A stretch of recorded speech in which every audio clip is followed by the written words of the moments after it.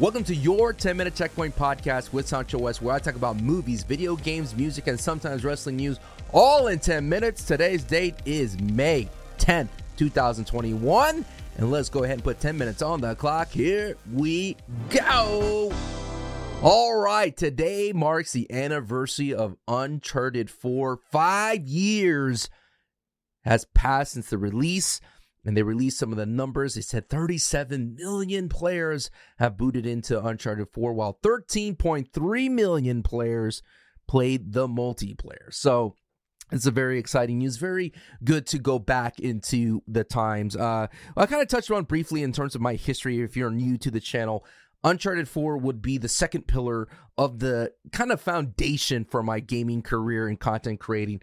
After having a very successful, I would say, stint in The Last of Us, making over like hundreds and hundreds of videos for The Last of Us, various loadouts, a lot of fan community involved type loadouts. It was really fun. We finally got into Uncharted 4, which was Naughty Dog's, of course, next game.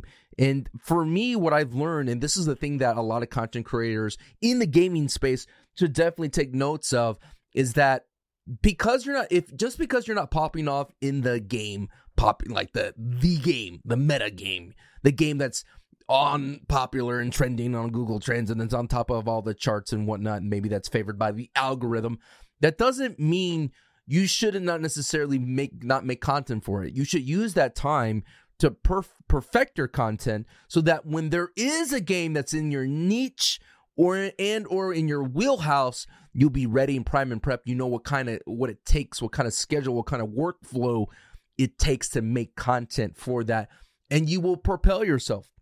Use this opportunity to practice. We've seen so many of the popular Twitch streamers and YouTubers and content creators of today kind of get their start in a different game. So, this would be like kind of where I got my start with The Last of Us, and then Uncharted 4 is when I really started cranking a lot of videos. I remember opening the 25 crates videos. I remember doing the top 10 videos. And my favorite series by far for the Uncharted 4 was the build-up to the actual release, just playing the beta when it was just 2 maps. And I would release stream highlights of my time there. And so I in itself really enjoyed that Uncharted 4 content creating. And the thing I wanted to touch on is 2 things outside of it. One, the single player in itself is a phenomenal game. One of my favorite experiences playing Uncharted 4 single player was the chapter inside Nathan Drake's house. I thought, what a fantastic way to tell a story by not action and not explosions. And they've always said in Naughty Dog is always trying to find the next big action set piece. But for me, my lasting memory would be hanging out with Nathan Drake inside of his house and him being a married man. And that really hit home for me because that's when, I am a married man. And some of the things that he was doing and some of the conversations that he had with his wife was exactly the same kind of thing that I had. And it was just so fun just to be able to relive the memories of the past games inside of Nathan Drake's house, going to his attic, going to various knickknacks around. The emotional flood of nostalgia that hits you so hard in that chapter. And it's just emotional. There's no other better word to explain how magical that chapter was. And, I can't even remember a set piece off the top of my head besides the ones, that E3 trailer. But that one right there was by far the best thing that ever happened in Uncharted 4. Also, to go back into the content creating side of things, as I mentioned, made a lot of multiplayer videos. And at the same time, I started my hosting and casting career with Uncharted 4. It really means a lot to me. In fact, I remember making a lot of those top 10 videos and then someone reaching out to me via DMs on Twitter was like, we really like your video content. And this happened to be a company that was hosting a tournament, the Uncharted 4 Canadian tournament. It was a very fun time. I learned a lot from my first experience. It was really cool to be flown out to Toronto, to be put up in a hotel. And then what was really fun was meeting the fans afterwards. There was an individual that gave me a break, like a little care package, and it was really cool. And I think what was really nice about it was feeling that appreciation was really cool, not only on a professional level, but in the fan level. The games themselves were really challenging when I casted those.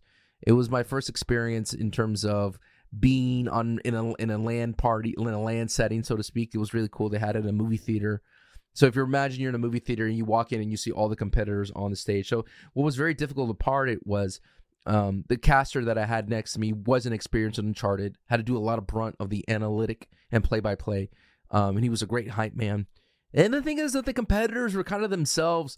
They weren't traditional Uncharted 4 players. Some of them were from the Call of Duty community. And, no offense to them, they were there just to collect the bag, and they didn't play the game the way it was designed. Granted, Uncharted 4 was not designed to play competitively. We did a team deathmatch, and essentially the players were just sitting in corners. And it was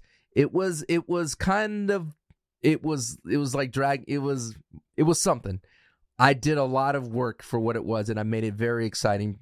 And I think what it was just my excitement and my love that Uncharted was getting a tournament here, and this is going to be really dope to see it in the main stage. It would be really cool to finally have Naughty Dog multiplayer in the esport. And I really do believe that it can be an esport. There's lots of things that Naughty Dog needs to do to be able to get it to an esport standing.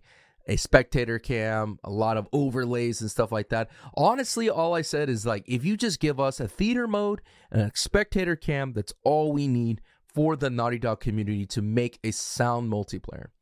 There's so many community tournaments, not only for Mori right now for the last one, but back in the day, Uncharted 2, Uncharted 3 had so many of those tournaments.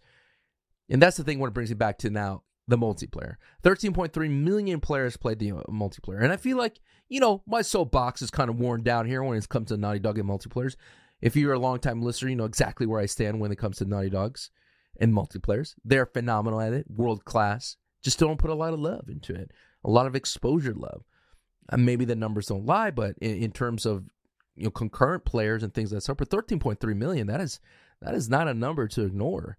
And considering that it's all the way up to May 2021, which is today, that's a huge number that there's people still playing it. Granted, Uncharted 4 should definitely do two things. One, condense their playlist. There's too many playlists in the Uncharted 4 multiplayer. Just cut it down to team deathmatch and objective, and that's it. And I know the rank is still there, but maybe cut that out too. I'm not sure. The thing is about it is that it takes forever to get into some games sometimes, and sometimes some playlists are completely empty. And the second thing is, please, for the love of Shuhei Yoshida, take down my Uncharted video. I put that up, bad boy, like 4 or 5 years ago, and my Uncharted video is still on there on Uncharted TV. Uncharted TV was my inspiration to be a content creator, and my bad boy is still on it. Let's go. I feel bad for those players. There's nothing I can do if you're watching or listening, so to speak, and you're like, I've watched your Uncharted top 10 videos 1,000 times. There's nothing I can do, player. Literally nothing I can do. That ain't up to me. It's really cool to get people to say, I used to watch your Uncharted videos. I get that. I support you. Why don't you play Uncharted? There's just nothing much for me to do when it comes to Uncharted. If they announce a new game, I could be happy to get back in the grind for Uncharted. Even anything next for the next Naughty Dog multiplayer, I'd be happy to get back into it.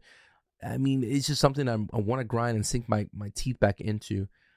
And the thing is, even though now, making Fortnite content, making content on Returnal, Apex, I'm continuously making content for my video game stuff on TikTok, Instagram, and Twitter, and things like that. I've always tried to find ways and try to expand, try to perfect my craft with the team that I have with an editor, and I do have a social media manager. We are always working really hard to make the content. It is really the tough part for me would be the YouTube main channel, right?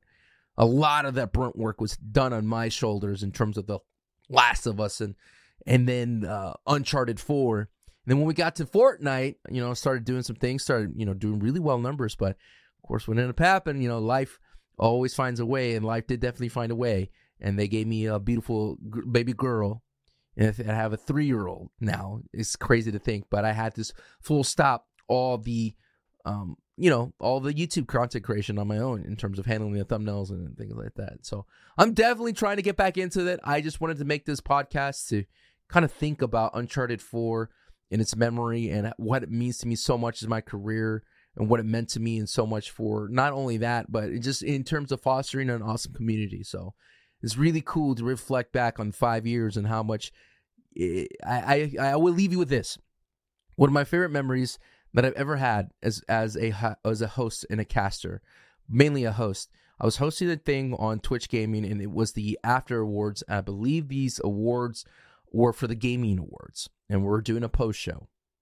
And I'm sitting there, and I'm doing all my things. We have a rundown.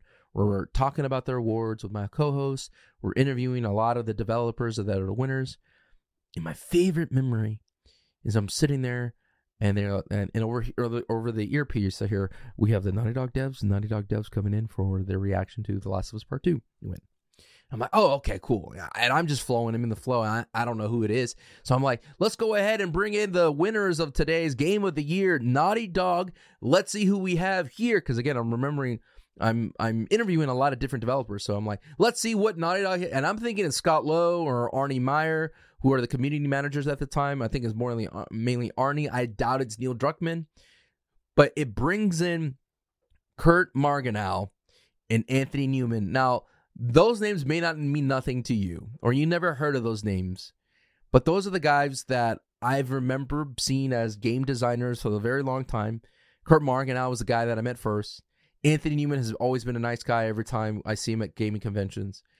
And it was like an awesome reunion to see them because they became the game directors for The Last of Us Part 2.